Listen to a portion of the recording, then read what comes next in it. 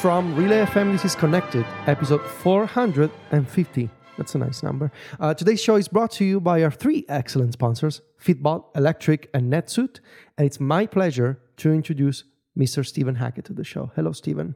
Hello, Federico. How are you? Doing fantastic. I forgot to say my name in this intro, but I'm assuming that people can tell who it is. It's Federico, by the way. Yeah, we're 450 in. I mean, people should know us. You gotta assume that people could tell, but hey, maybe somebody was surprised. Maybe somebody's like, hey, who's this person? Didn't say their name. But yes, it's me. Speaking of surprises, we are joined by everyone's favorite John Voorhees. Hey, bud. Hey, Stephen. How you doing? I am good. Thanks for stepping in today. Mike is out. Yeah. He's got some travel going on. And we said we haven't had our friend on in a long time. And so here we are. I'm not even sitting in Federico's lap for this episode. I mean, it seems like the last two times I've done it in Federico's old apartment, which was a little crowded, shoulder to shoulder, but I'm sitting at home at my spacious desk, and it's good to be here. And your slightly unalive Mac Studio. Yeah, my Mac Studio has had some real troubles, but it's on the mend now that I've got a brand new user account. That's good. I'm glad it's looking up. You've been retelling some of that story on App Stories, and it's you've been through the ringer with that computer. I really have, and especially it's like always comes at the worst time when I've got something that I have to get out, and here I am stuck. I spent last Saturday. I spent 4.5 hours on the phone with Apple support. Oh, I don't wish that on anybody. Oh, we have a little bit of follow up around the Beats Studio Buds Plus. This is the earbuds that were foretold by the Mike Hurley Top Tech tip line for tips. Right. They are available for order today. They are translucent.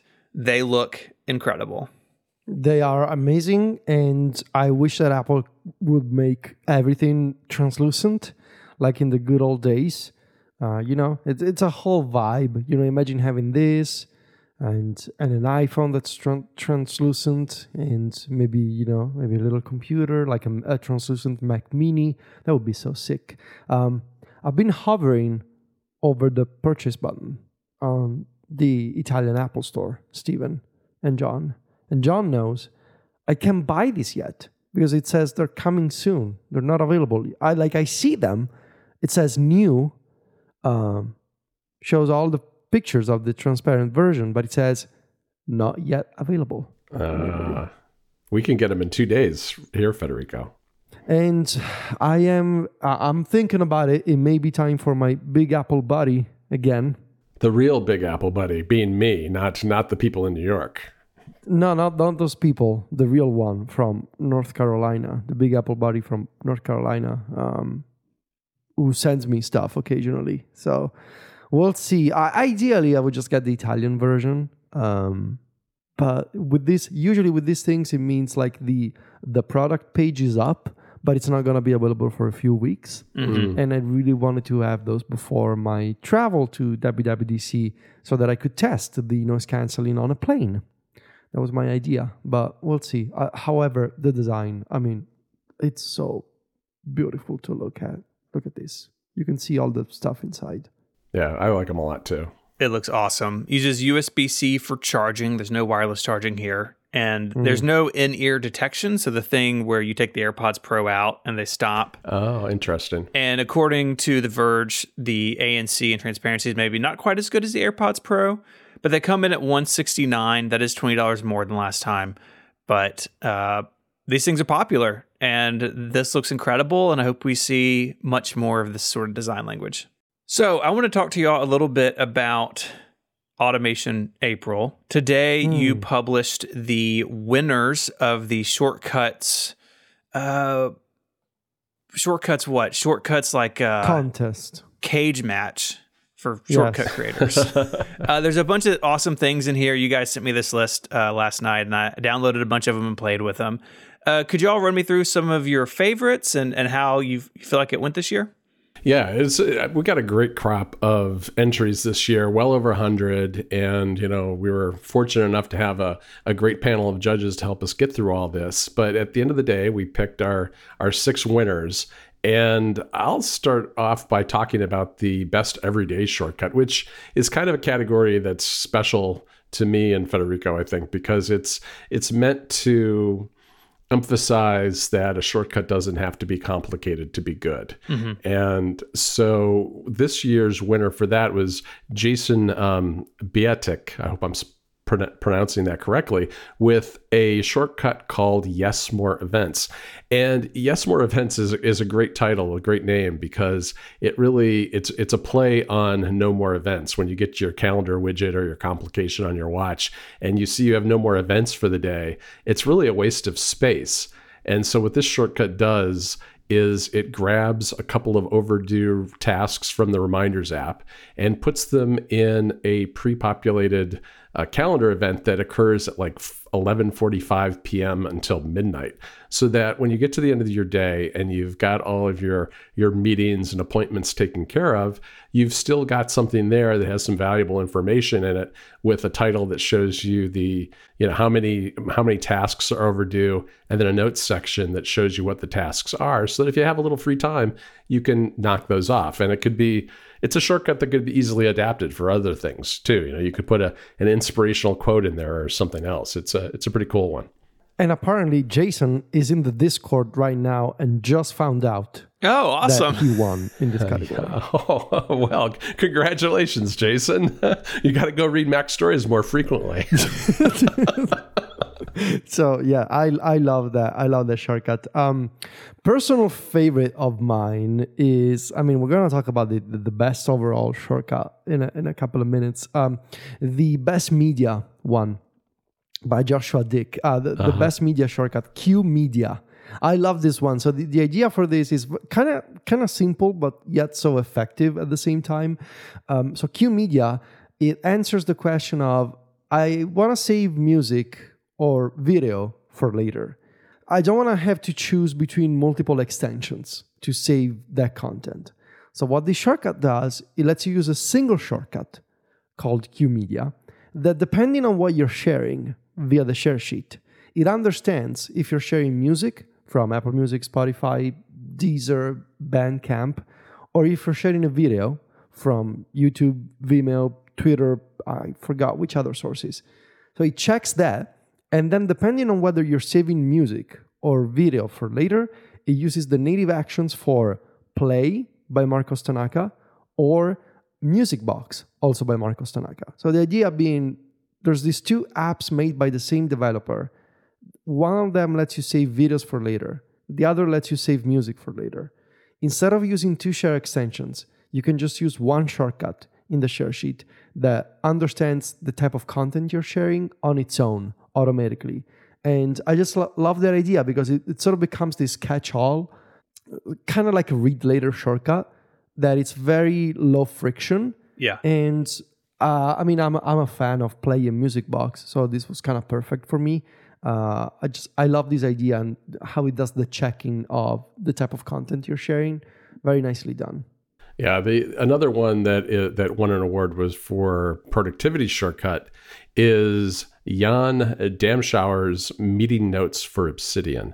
Now, this is, to me, was kind of an interesting one, because Obsidian has an awful lot of automation tools built right into it, and I think a lot of people in the Obsidian community really stick to those automation tools, whether it's community plugins or some of the other features built right into the app, by default.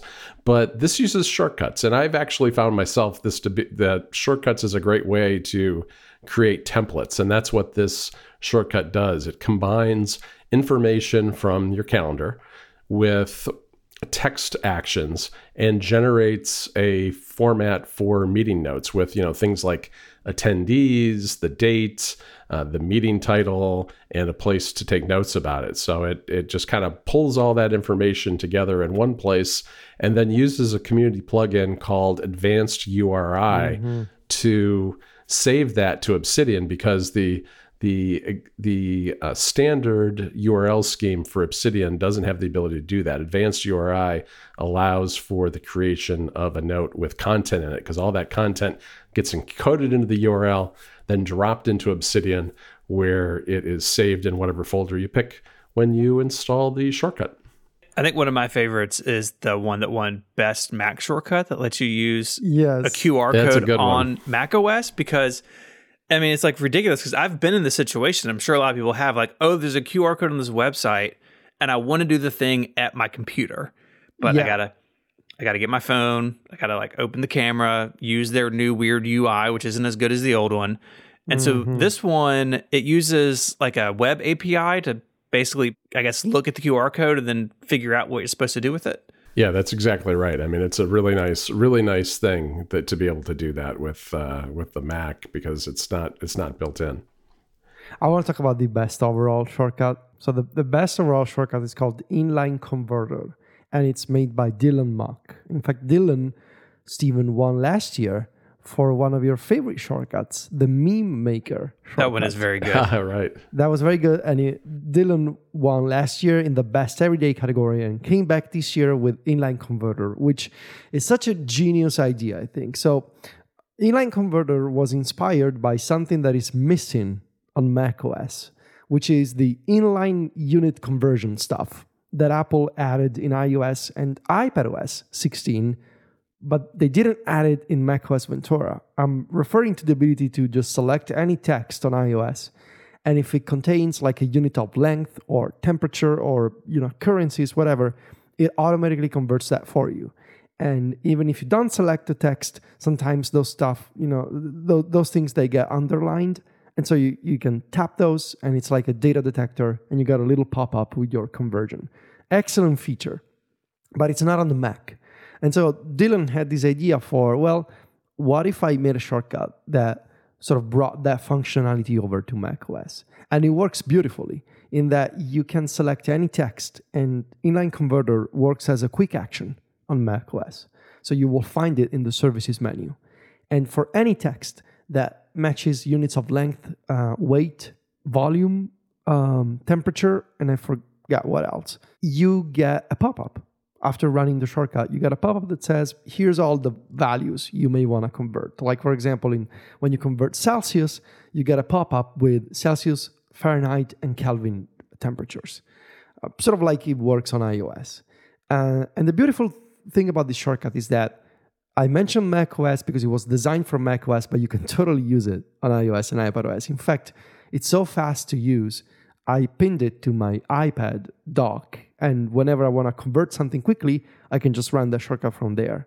And the beautiful part is Dylan did a lot of work to match all possible sort of permutations of how you may find units written down as text. So there's a lot of regular expressions in the shortcut. You never see any of this. You never see any of this complexity. But behind the scenes, Dylan did a lot of work to, for example, all the different ways you can spell and write centimeters.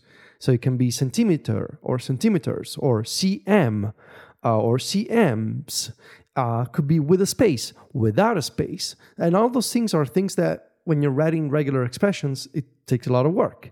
And it did all of this for all the 5, I believe, different categories of units that are supported. Yep. It's a beautiful work in terms of the structure and the code of the shortcut, with a very clear idea, with the flexibility of being able to say this works as a quick action on macOS, but it also works if you run it manually. It also works from Siri. It works from the share sheet. It works from a bunch of other places.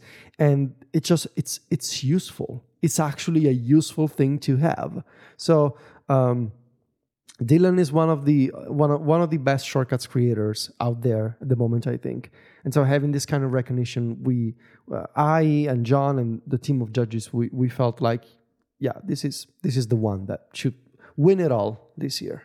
Yeah, it was a really great shortcut. I don't want to forget Tim Nahump, who won with the best health shortcut too. Oh, yes. Right? Yes. Action Health. That one is also very good. Yeah, Action Health is really good because it's built on a series of list actions, and it kicks off with allowing you to pick from a list to decide what workout you want to do, or whether you want to log water, caffeine, or your weight. And it's really pretty simple in that sense, but there was a lot of setup that went into it because it builds in a whole bunch bunch of different kinds of workouts that can be started directly from the shortcut. You can, at the outset, you can delete the workouts that you don't do because it's a really long list and narrow it down to just that was a cool feature. It's like, I'm never going to do an open water swim. I don't need it in here. Yeah, exactly. There's all, because it's got really everything in there, with emoji and everything to help make it easy to pick what you're doing. And this is a new category for us this year. We did HomeKit last year, which is a little bit hard to judge because sometimes it requires, particular hardware. And the thing about this shortcut is that it takes advantage of the action button on the Apple Watch Ultra. It can be used with a regular Apple Watch too, but it was really designed to be a one button press type of shortcut, which I thought was really cool. And it really it shows that you can do some very interesting things with shortcuts on the watch, even though, as Federico and I discussed on App Stories when we did our watchOS wishes, shortcuts on the watch is a very limited system. So that's the list of winners. Yeah, I think they're all fantastic. I know, talking to you guys behind the scenes the last couple of weeks, it seems like y'all are very pleased with how this went. So I think we're all can look forward to it again next year, right? Oh yeah. I mean, now we're on the hook for this. So now we gotta keep doing it. That's right. And I honestly think like we found a better balance this year in terms of like content on the site, activities in Discord, stuff in Mac Stories Weekly, the Plus and Premiere content. Like it's a nice sort of a way to take advantage of all the different things we do. And so hopefully next year, I don't know, maybe we'll do best Reality Pro shortcut or whatever, like hey, maybe we're gonna do VR shortcuts, but realistically my hope for next year is that we're gonna have more changes in shortcuts this year than we did last year when it didn't really change much. And so I think it was challenging for people this year to come up with new shortcuts, with new ideas, because the actions that we got, the new features that we got in shortcuts in iOS 16 weren't exactly groundbreaking. So no, they didn't really open any new avenues for new types of shortcuts. Hopefully next year we'll get a lot of new ideas, but yeah, that's done. Now we're gonna send out the prices. I believe Dylan, I gotta get in touch with Dylan. Dylan is based in New Zealand, so it's probably take a... Boy, if we had known that, we wouldn't have given him a prize we have to ship. But see, the thing is, we don't know who the winners are until we picked the shortcuts, and then we ask Alex, hey, give us the data. Like, I have no idea. We had no idea who won until we asked Alex at the end, get the info from the database. Okay. So you're judging them blind, basically. Yeah, that's the idea. Because and sometimes a few people put in their names in like the description of the shortcut inside the shortcut. So at that point, you're gonna know. But otherwise, I prefer to go in blind without any info whatsoever on who made the shortcut. This episode of Connected is brought to you by Fitbod. Getting fitter is one of those things that often has knock-on effects on other areas of your life that you might not expect, like having more energy and sleeping better. But it can be hard to know where to start. That's why Fitbod is an easy and affordable way to build a fitness plan that's just for you. Fitbod learns about you, your goals, and your training ability, creating a custom dynamic program based on your experience and any equipment you have. This is all in an app that makes it incredibly easy to learn how to perform each exercise. Because personal fitness is not about competing with other people. You don't want to look to others and try to do what they do. You need something that will work for you. That's when it sticks. And that's when you see the results you're looking for. Because everyone's fitness path is different. This is why Fitbod uses actual data, your data, to make sure they customize things exactly to suit you. Fitbod's powerful technology understands your strength training ability, studies your past workouts, and adapts to your available gym equipment. And your training plan will maximize fitness gains by intelligently varying intensity and volume between sessions. Overworking some muscles while underworking others can negatively impact your results. That's why Fitbod tracks muscle fatigue and recovery to design a well-balanced workout routine. It comes with over 1,400 HD video tutorials shot from multiple angles so you can learn each exercise. And it integrates with your Apple Watch, Wear OS smartwatch, and apps like Strava, Fitbit, and Apple Health.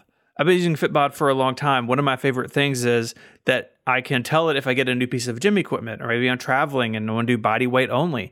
And it just reworks my workout for the day, and moving forward, it learns from that. And it really becomes like an intelligent partner in your fitness path. Personalized training of this quality can be expensive, but Fitbod is just $12.99 a month or $79.99 a year. But you can get 25% off your membership by signing up at fitbod.me/connected.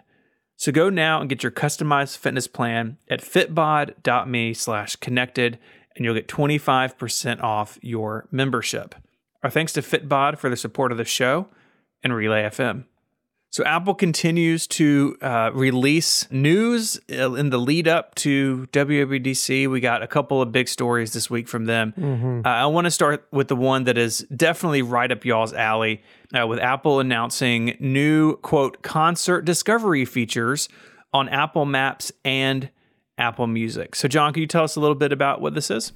Yeah, so Apple did a couple of different things. They built in a new category of guides into Apple Maps, which concentrate on music venues in a dozen or so cities. There are cities in North America, in the United States, Europe, in Japan, and Australia, as well as Mexico City. So there's a lot of venues in here. It's a little limited so far. There are roughly 40 of these, but if history is any guide, I think these guides will in fact expand over time, because if you think back to when guides were first introduced in Apple Maps, I think it was either 2 or 3 years ago. There were only a few, and they were like in LA, New York, London, and maybe a couple of other cities.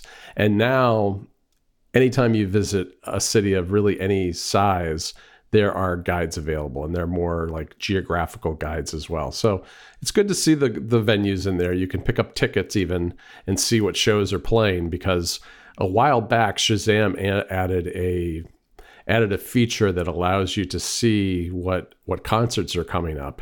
And so that Shazam feature, which was just in the Shazam app, has been integrated with Maps.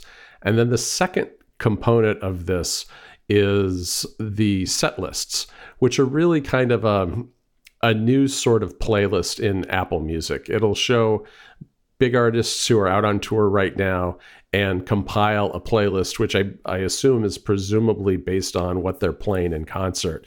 And yesterday when I looked at it at first, it hadn't fully populated, but it is now. So if you go to the Browse section, you can go into a dedicated section that just has these set lists, or you can search for them. And they've got Sam Smith in there, and Taylor Swift, and I think Beyonce, and a bunch of other people who are out on tour right now. It's fairly limited. I mean, there's some information in there about the tours, but it usually is like a paragraph or two. But it's something that, Federico and I have talked about this for years and years. Like, why doesn't Apple integrate music with more of the things that it does? More of its apps, more of its services. And this is it's a first step. And I think it's kind of a small one, but it is also, at least on the guide side, and I guess on the music side too, it's editorial content. And I think Apple usually tends to start relatively slow with editorial content and build it up over time. So I'm hoping we'll see more of it in the future. Obviously, very, very much thrilled to see this feature. I think it's the right approach to sort of combine Apple Maps and Apple Music and have all this sort of two-way street of integrations between them. That being said, I mean, it's obviously a small rollout. Do we know, John, what data set Apple is using for concerts and schedules? Is it Bands in Town? Are they using that? Yeah, they're using Bands in Town. Yeah. Okay, so but that means they do not have, like, how are they compiling the list of the actual set list for a concert? That I don't know. It's not really stated anywhere. I assume that they've got an editorial team doing it. Yeah, because I sort of wish that Apple would just go ahead and use an excellent service that I've been using, I believe, since I was in high school. So that was like approaching 20 years ago. Setlist.fm, such an incredible website that is sort of crowdsourced databases for sort of what songs artists actually play in which dates of their tours. And I don't think Apple is using this. Otherwise, they would have mentioned it. So I think it's so obviously a small rollout, geographically speaking, very limited. Right. It's going to be a while before they're going to expand this to all major locations around the world. But still, this is the right idea. Like, integrate with Apple Maps and Apple Music, bring in editorial content, have playlists for when they're actually, what they're actually playing. And you could imagine down the road, like, okay, well, what if you could buy, I don't know if Apple wants to go down this road, but what if you could buy a concert ticket from Apple Music using Apple Pay? Like, the potential is obviously there.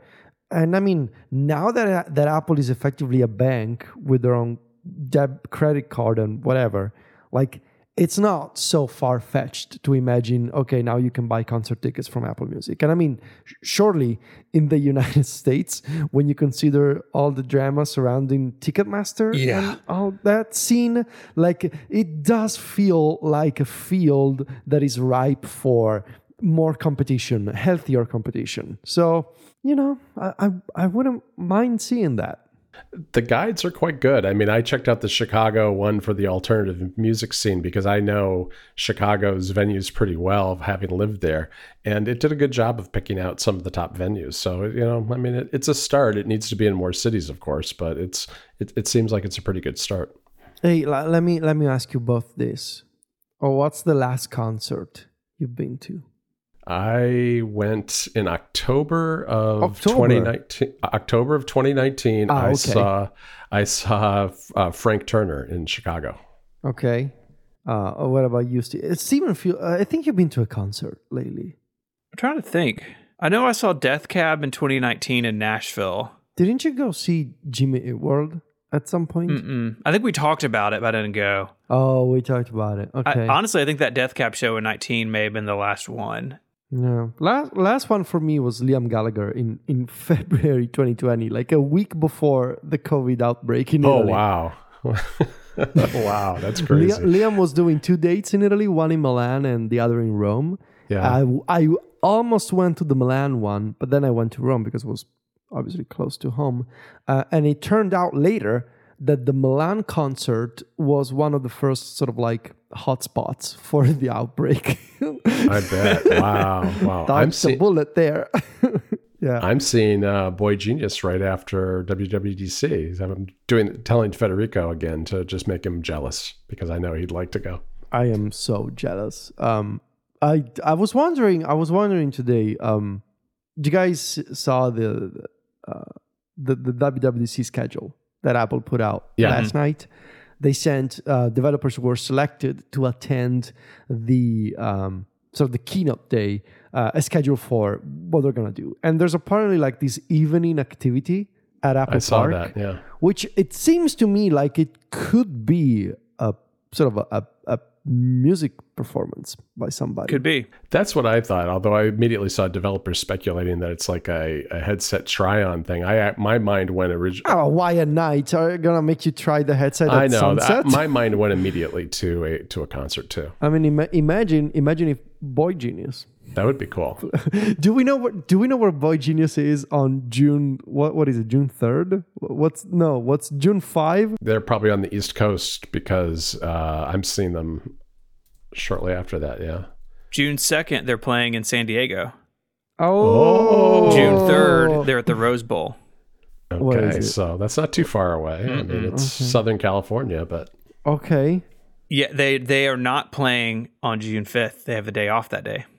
If Boy Genius, if I'm wishing into existence right now, Boy Genius playing live at WWDC, I'm gonna lose it, guys. I'm gonna lose it. Especially since Press Access does Press Access come with concert access in the past? Not necessarily. Well, I will beg for it. To everybody I know. So will I.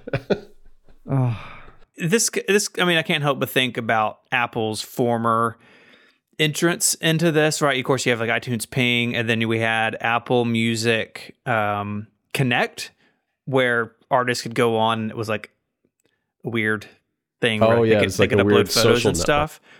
Clearly, that neither of those worked, right? And this by having Apple and its partners do it and not necessarily relying on artists to like have their PR person log into Apple Music Connect on the web and upload photos, right? Like that was all probably a terrible experience.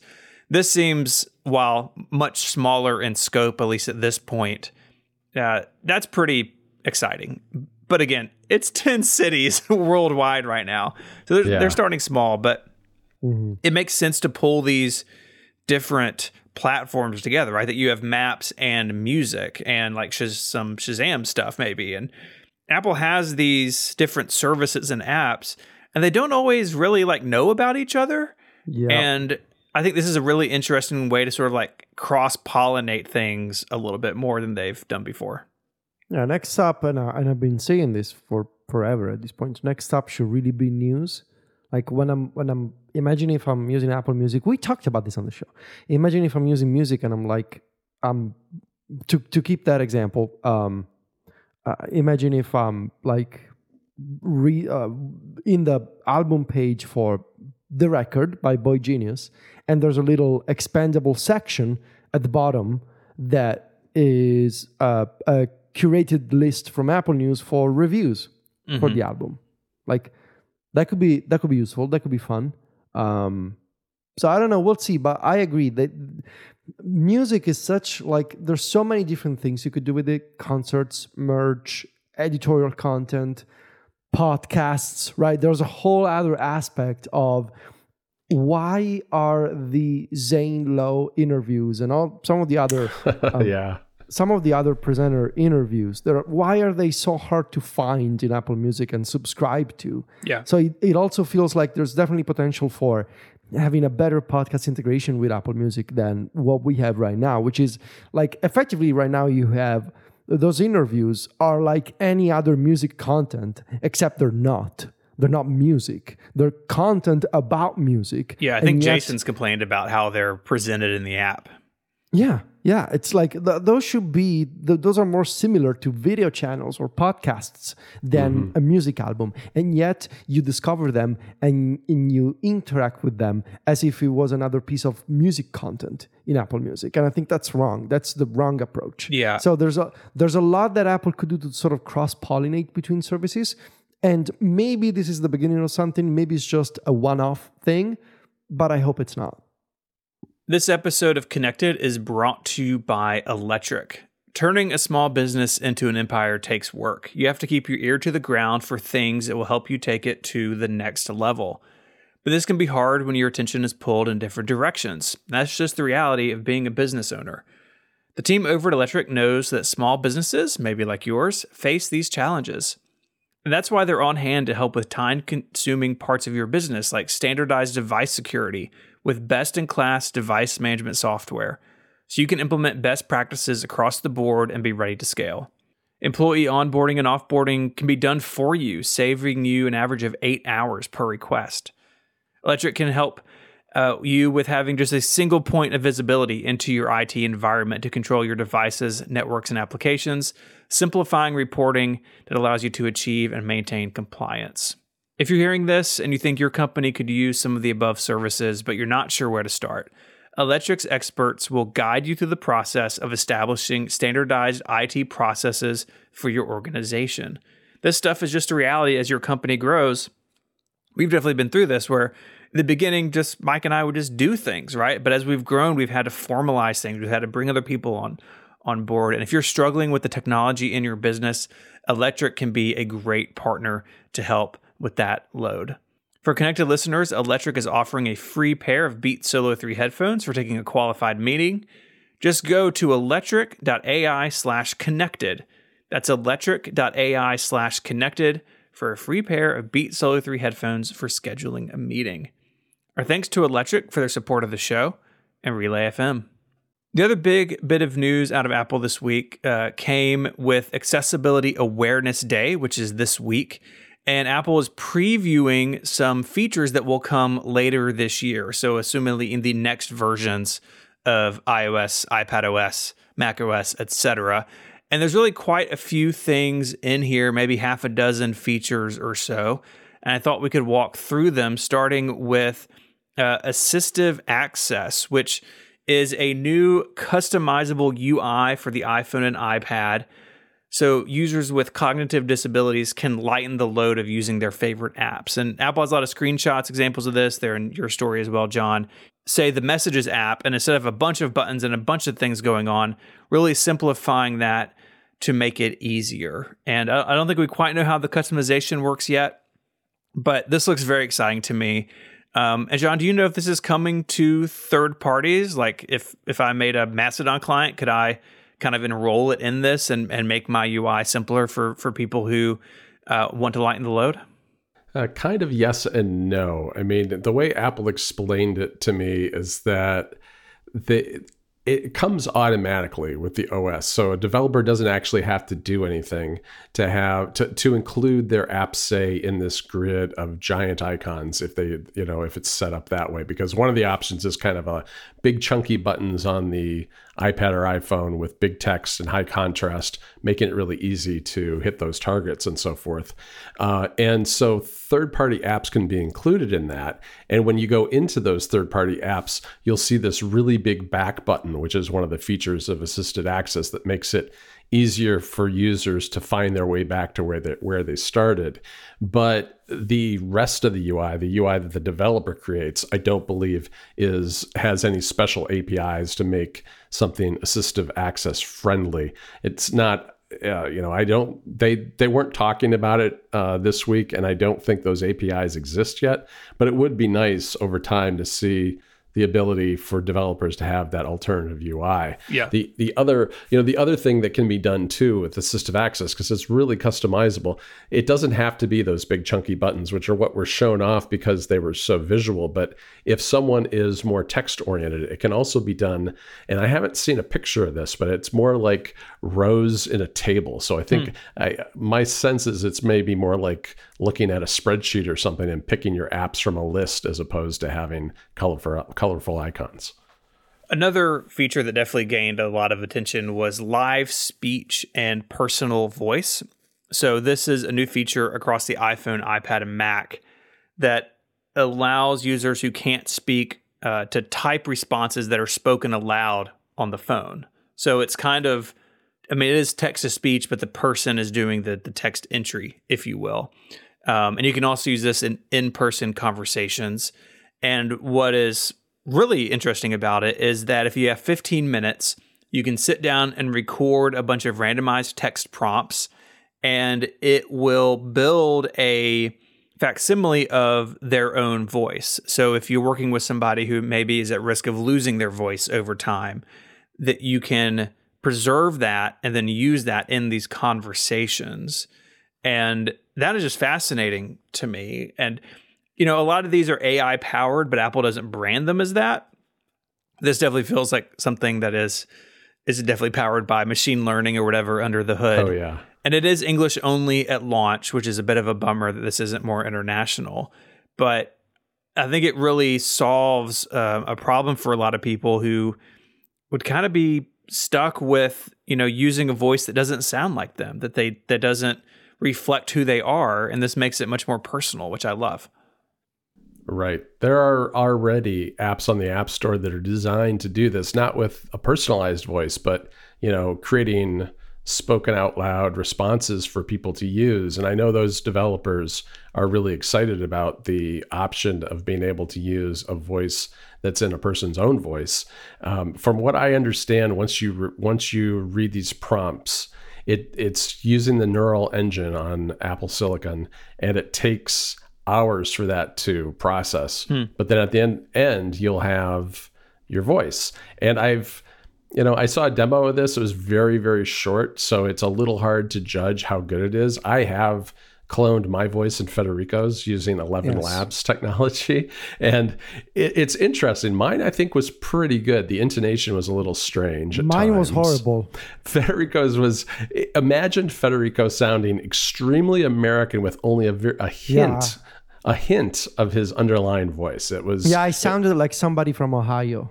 You did. You really did. You really did. Midwestern teachy. It was really pretty funny. But in the demo I saw, the woman who gave it, had an Indian accent, and it handled her accent pretty well, which I know like 11 Labs stuff doesn't. So it'll be interesting to see how this goes. I mean, I think you really have to listen to more than a couple of sentences spoken to really judge how good the quality of the voice is. But I think it's still, even if it's not the highest quality, it's still a really nice feature for people to have who are at risk of losing their voices because of like an ALS diagnosis or something like that.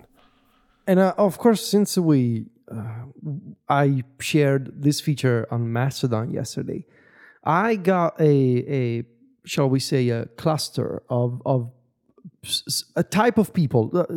You guys know the type of people I'm talking about. Like, is there a name for the extremely privacy concerned folks out there? Like, the people who see a potential, like the people who think like some kind of state-sponsored agency is after them, even though they are absolutely not a high-risk individual. Right. I don't think so, but I know who you're talking about. And I got a few replies and some emails from people saying, no, this feature is bad because what if now somebody told me over email, I'm not gonna talk in public anymore if there are iPhones and iPads in the room, because it means they're gonna sample my voice and they're gonna make a good luck with that fake version of my voice. Well, first of all, good luck with that. Yeah. But second, I think that's actually inaccurate, because the iOS 17 supposedly will let you make you go through these prompts where you gotta read a random sentence, right? Right. And what was the example in the story of a sentence, John? Was like I don't remember. It was like a very specific. I'm looking it up right now. So, for example, one of the prompts that you gotta read is grabbing a cup of coffee this afternoon sounds great. And imagine like there's multiple of these phrases. Actually, the screenshot says 1 of 150. So I assume you will have to read you will have to read at the very least 150 phrases for 15 minutes. I don't think that's accurate. There was some... Well, the screenshot says 1 of 150. I know. That question was asked during the briefings, and it was not clear whether it was actually 150. It's like 15 minutes. But let's say that we have, I don't know, let's say 30. We have 30 phrases that you need to read that are totally random. Like maybe another phrase will be, yes, I think I will need to go out with an umbrella. Somebody, if they really wanted to, quote unquote, steal your voice, they will need to sort of social engineer you into speaking these random phrases, even though they're totally disconnected from each other, in a public setting with their iPhone out recording your voice. And so, I mean, you could probably tell if somebody is starting you asking questions that would generate this exact phrase as a response. It's impossible, right? No, you see, it's impossible for somebody to sort of find a way to clone your voice without you knowing. So I think that concern is kind of silly, and it is with Apple. I think it's a real concern potentially with other tools. I mean, I think it is. Yes. With 11 Labs, I mean, I cloned your voice and I didn't ask your permission, and it did a very bad job. And I did that for $5. You can sign up for $5 to generate a voice. You can generate up to 3 or 4 of them, I think. So there are tools out there to do this for very inexpensively. Voices are cheap these days. They are. You gotta wonder why people pay for podcasts. Hey, we'll just have to. Keep paying. We'll just write scripts and have them go through the voices. No, don't tell him that, John. GetConnectedPro.co, and keep paying for the show if you are. Thank you. So yes, I don't think this can be abused because of how Apple showed how this feature is going to look like when it comes out. Yeah, I would also point out that they said that this does not sync over iCloud by default because they were concerned about things like someone having an iPad in a household that is used by other people. So you can turn on end-to-end encrypted sync of these voices between devices, but by default, that's not enabled. It's an opt-in thing. Something that I found very impressive, and we had a a video in the story as well. And John, you gotta understand, Steven, that John is so fancy these days. He got the briefing and I didn't. So OTJ, very, very high-end, fancy Apple Press member. The point and speak feature of the magnifier, how does it work? It works a lot like door detection, which we got last year, where if you remember, you point the magnifier app at a door and it will give you information about how to open it. Basically, it'll tell you whether it's open or closed and kind of what kind of handle it has, that sort of thing.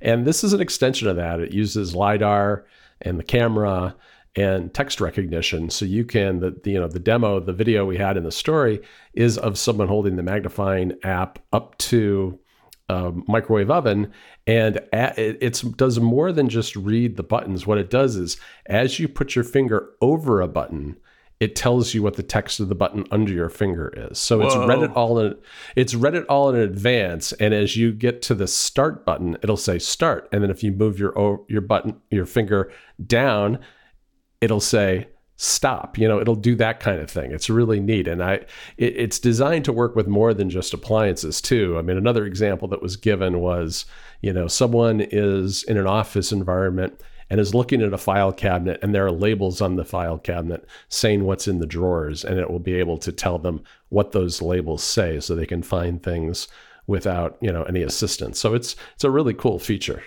I mean, that's gonna make sense for there's obvious potential there for a headset, right? Oh yeah, definitely. Down the road, like eventually glasses, right? The idea of you look at something and it tells you, in this case, like the buttons on a microwave oven, like that is an incredible functionality. Obvious benefits for the accessibility community, but just in general, like incredible tech.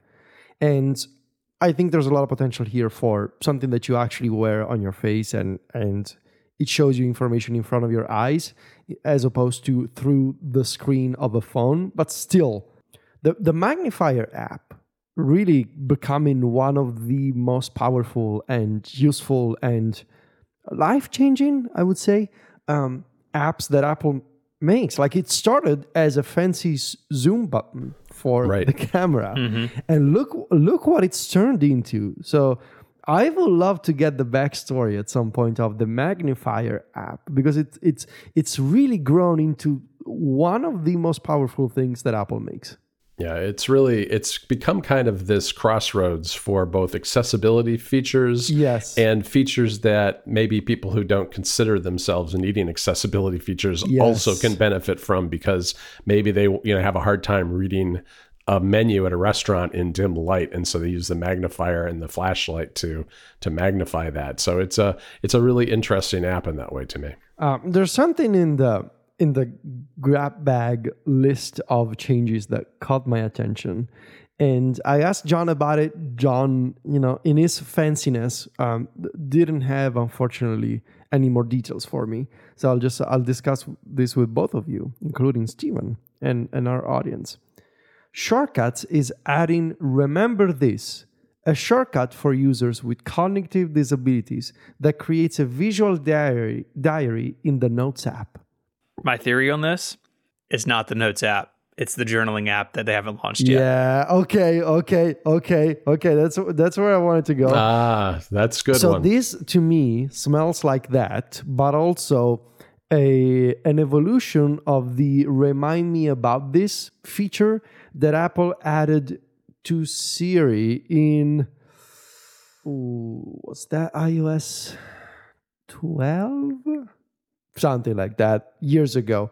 So in Siri, you can say, hey, thing, remind me about this. And most of the time, it should create, it should create a reminder that contains a dip link that takes you back to the thing you're looking at. So if you do remind me about this and you're in Safari looking at a web page, it'll be a link to the page.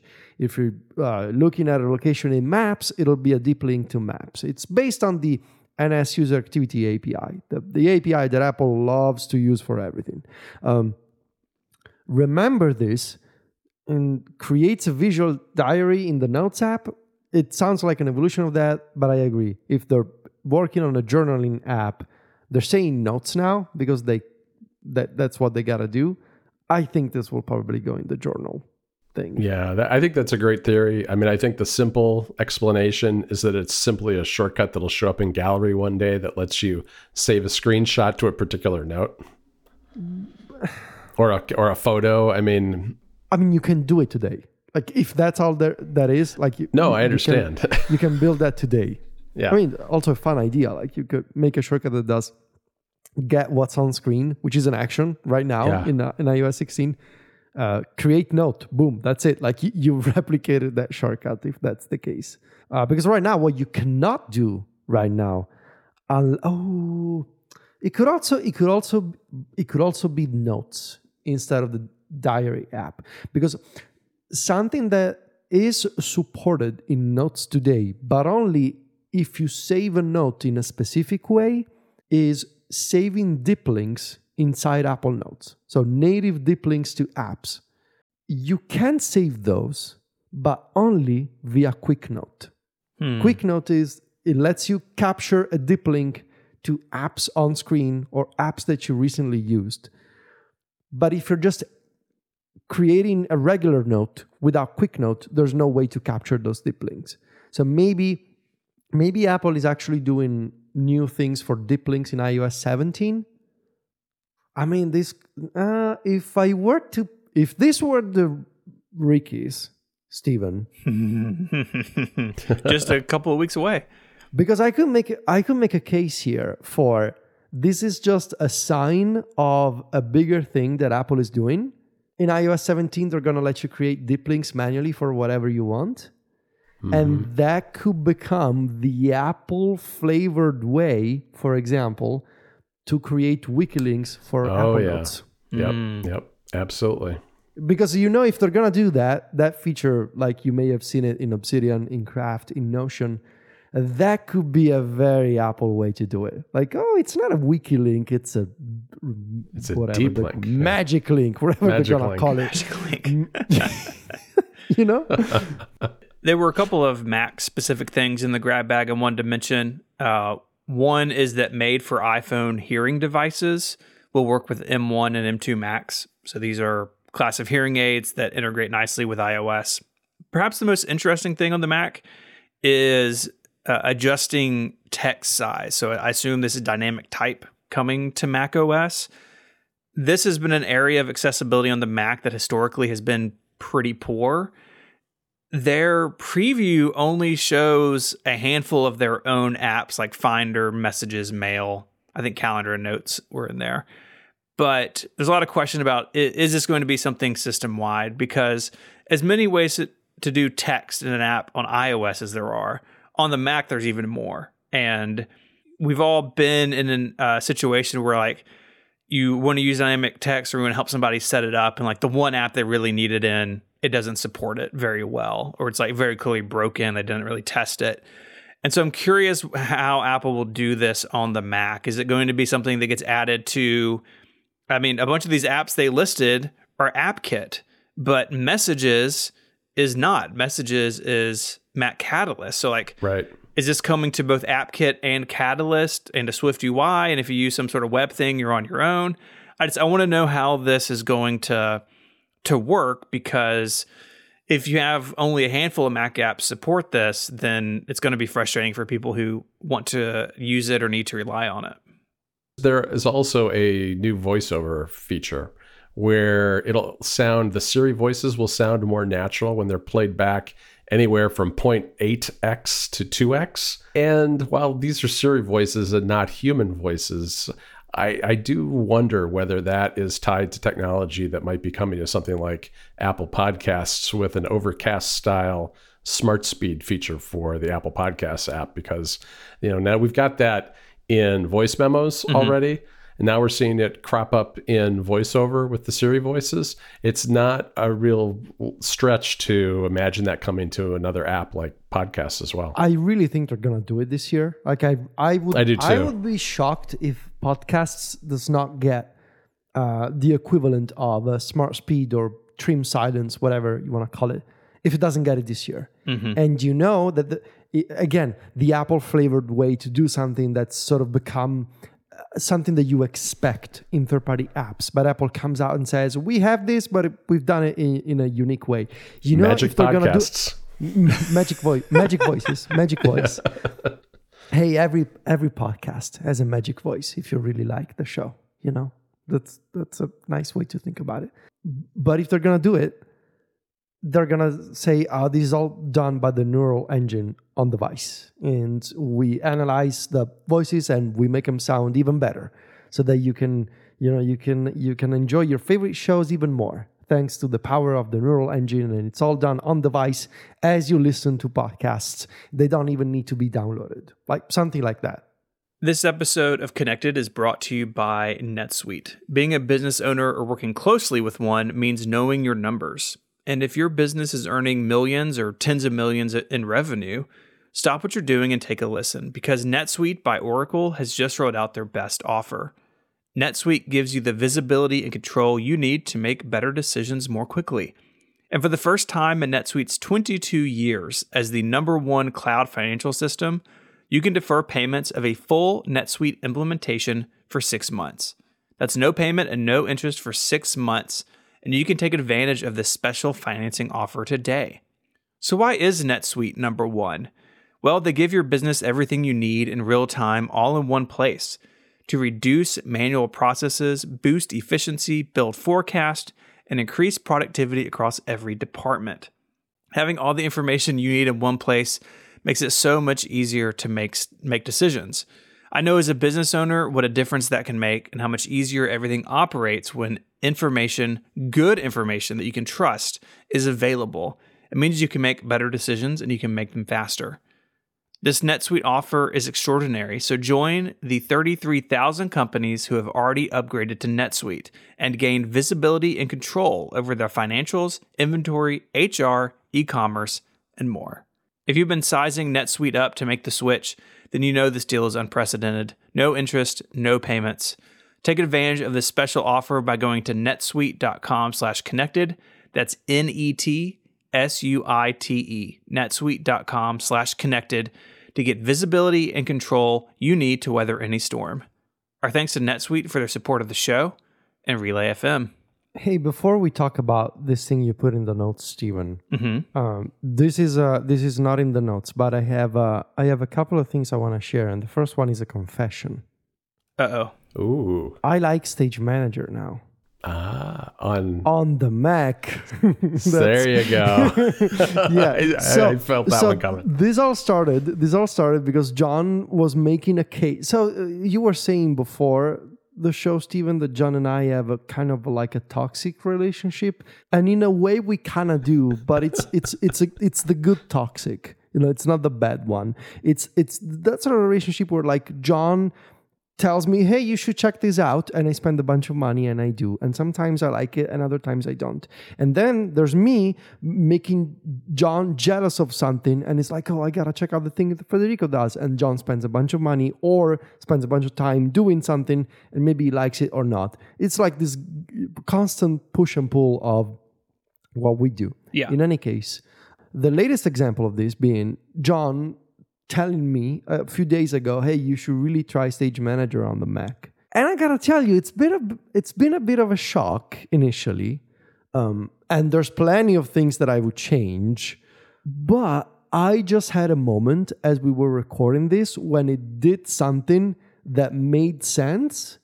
And I was like, that's actually kind of nice. I don't know. I feel like it makes a lot more sense. It makes a lot more sense on the Mac than iPadOS, where you don't have the limitations of 4 windows per workspace. You have the total control over the resizing.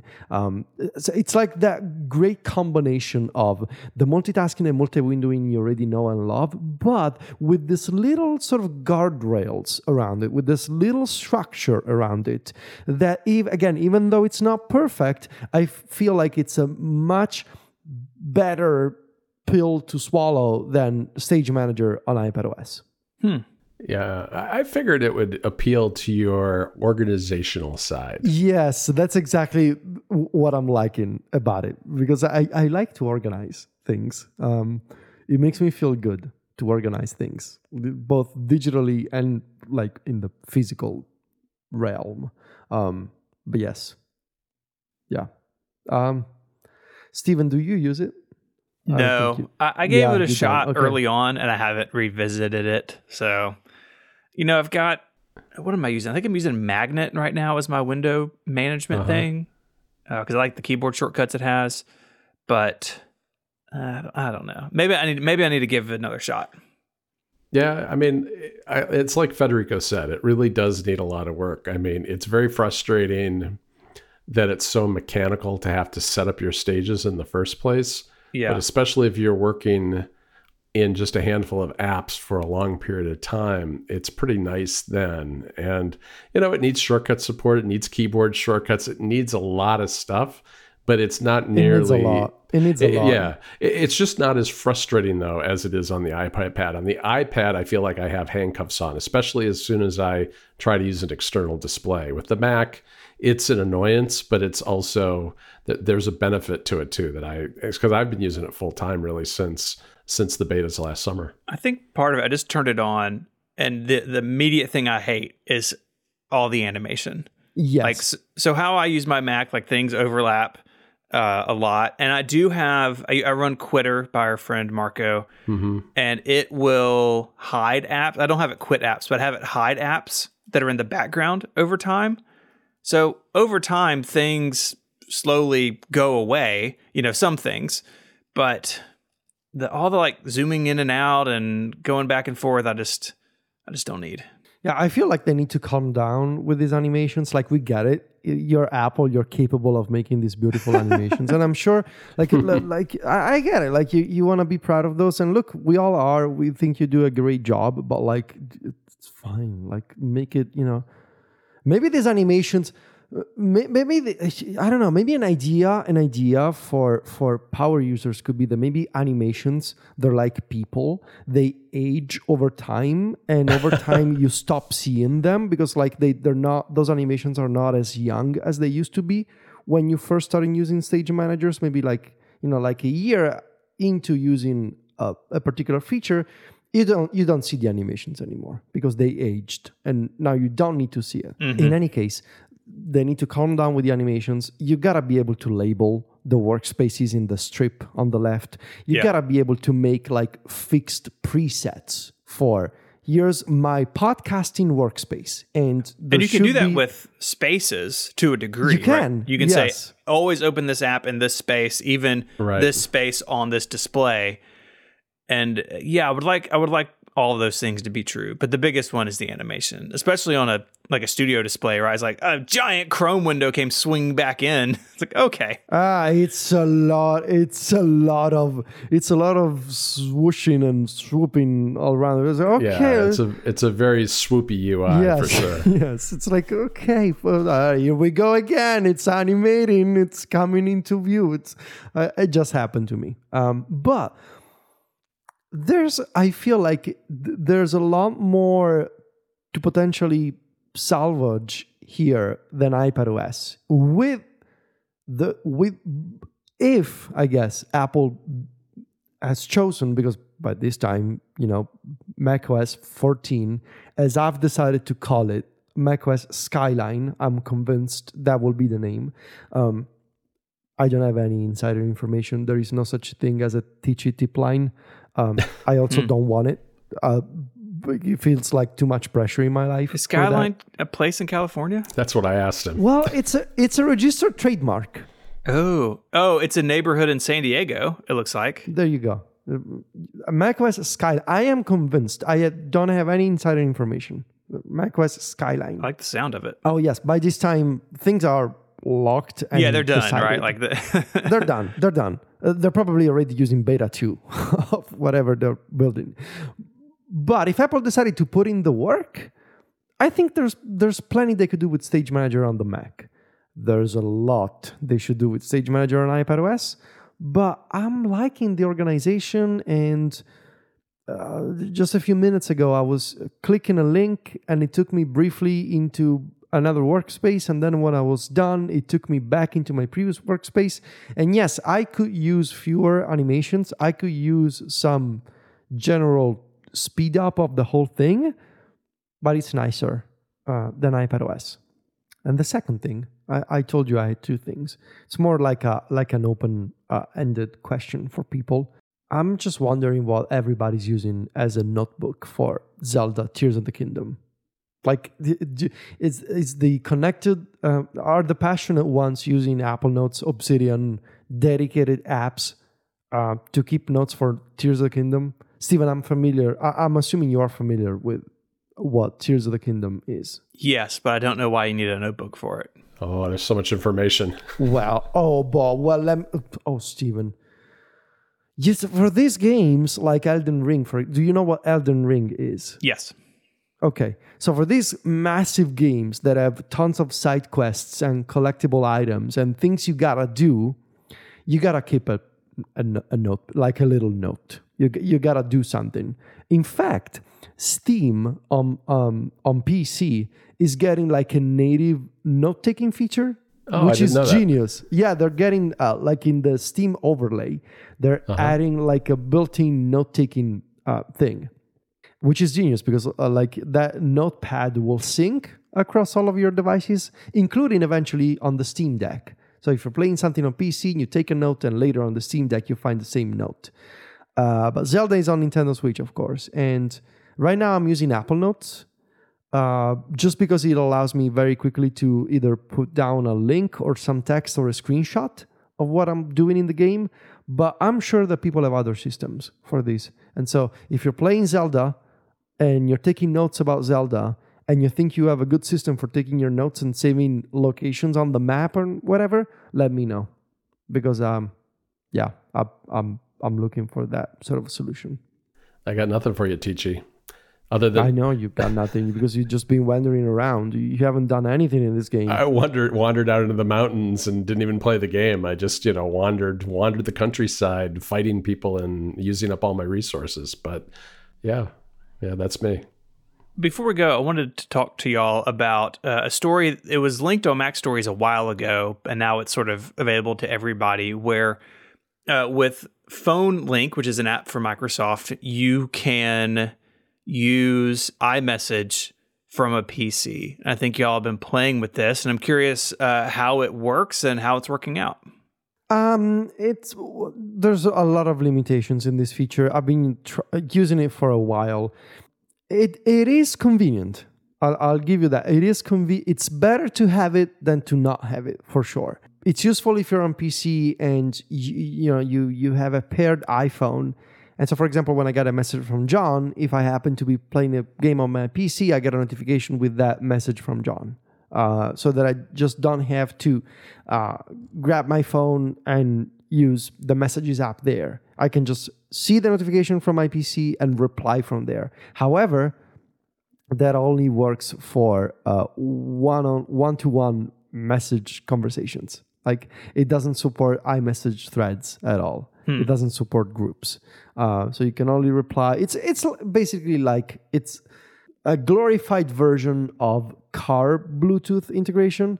It pulls all of your contacts, notifications, sort of like old school Bluetooth cars could do. Not CarPlay. I'm not talking about CarPlay. It's the same thing that lets you get like message notifications on like a Fitbit and stuff too, I think. Yes, it's basically that system, but on a PC with a nicer UI around it than you probably could have found on a Fitbit. Like you have an app and you have two tabs for notifications and messages. You can see other notifications from apps. Of course, you cannot interact with them. I believe they do not get marked as read. So later you're still going to find your notifications that you've already seen on PC. You're going to find those on the iPhone. But still, given the limitations, it's nice to have. And I think it's a clever workaround and I don't think we're gonna get any more than this. I don't think it's in Apple's top priority list to say, we need to have better support for Windows 11 computers for messages and notifications. So given the Bluetooth nature of it all, it's pretty okay. It's all right. It's a nice way to get notifications and to reply to the occasional message from your Windows PC. So it doesn't sound like it's going to let people get the full iMessage experience. And No, absolutely not. No. Yeah, it's more of a gap filler. It sounds like, really, like as you said, Federico, when you happen to be on your PC and maybe your phone's not around or you don't want to grab your phone, you can fire off a quick message. Something funny that it does, I guess, because of like security concerns. If I'm on PC and via this app, I send a URL to John. Correct me if I'm wrong, John, but I believe that by default, that URL does not expand into a rich link. You gotta say tap preview. Oh, that's why I've been getting those. All right, now I understand. Yeah. I think you're right, because I've noticed that with you, that sometimes I get those and they don't expand out. It'll just be, like the tap to preview. It says tap to preview. Right. I think, or they do not get a preview at all. But yeah, they kind of work, but not as they would normally work with, iMessage to iMessage from an Apple device. Yeah. It always brings up conversations of iMessage on Android, and I think we all just kind of understand that Apple's not going to do that, right? But why would they? Right? iMessage is a huge lock-in factor for their ecosystem. Exactly. Like even beyond the security concerns of using RCS or whatever Google is asking about, even beyond that. So setting those concerns aside for a minute, from a pure business perspective, why would you? When it's become the thing to be a blue bubble in iMessage conversations. It's such a huge lock-in effect, much more so than iCloud or Apple Music. None of those services matter anymore for the lock-in effect. No, it's all about iMessage, and so why would you give that up? Yep, not until you're forced to, I guess, right? I mean, that's really what it comes down to. Yes, yeah. Cool. Well, that about does it for this week. Before we let you go, a reminder that we are in annual specials season here at Relay FM, where a bunch of our shows publish into the crossover feed that all of our members have access to. The Connected special is up there. Genius is there. I think the Pen Addict is this week. A bunch of good stuff coming. So if you are a member, be sure to check that out. And if you're not, now is a great time to join. Connected Pro is a longer ad-free version of the show each and every week. It's just $5 a month or $50 a year. We'd love to have you join. Mike is gone, so we don't care, where you can find him on the internet. But if you want to follow Federico, he's the editor-in-chief of MacStories.net, and he is on mastodon.macstories.net as Vitici. You can find me at 512pixels.net, and I'm on Mac Power Users every Sunday here on Relay FM. John, where can people find you? Well, you can always find me, of course, at macstories.net, and on Mastodon, I'm John Voorhees, my full name. Awesome. I'd like to thank our sponsors this week. They are Fitbod, Electric, and NetSuite. And until next time, guys, say goodbye. Arrivederci. See you later. Bye, y'all.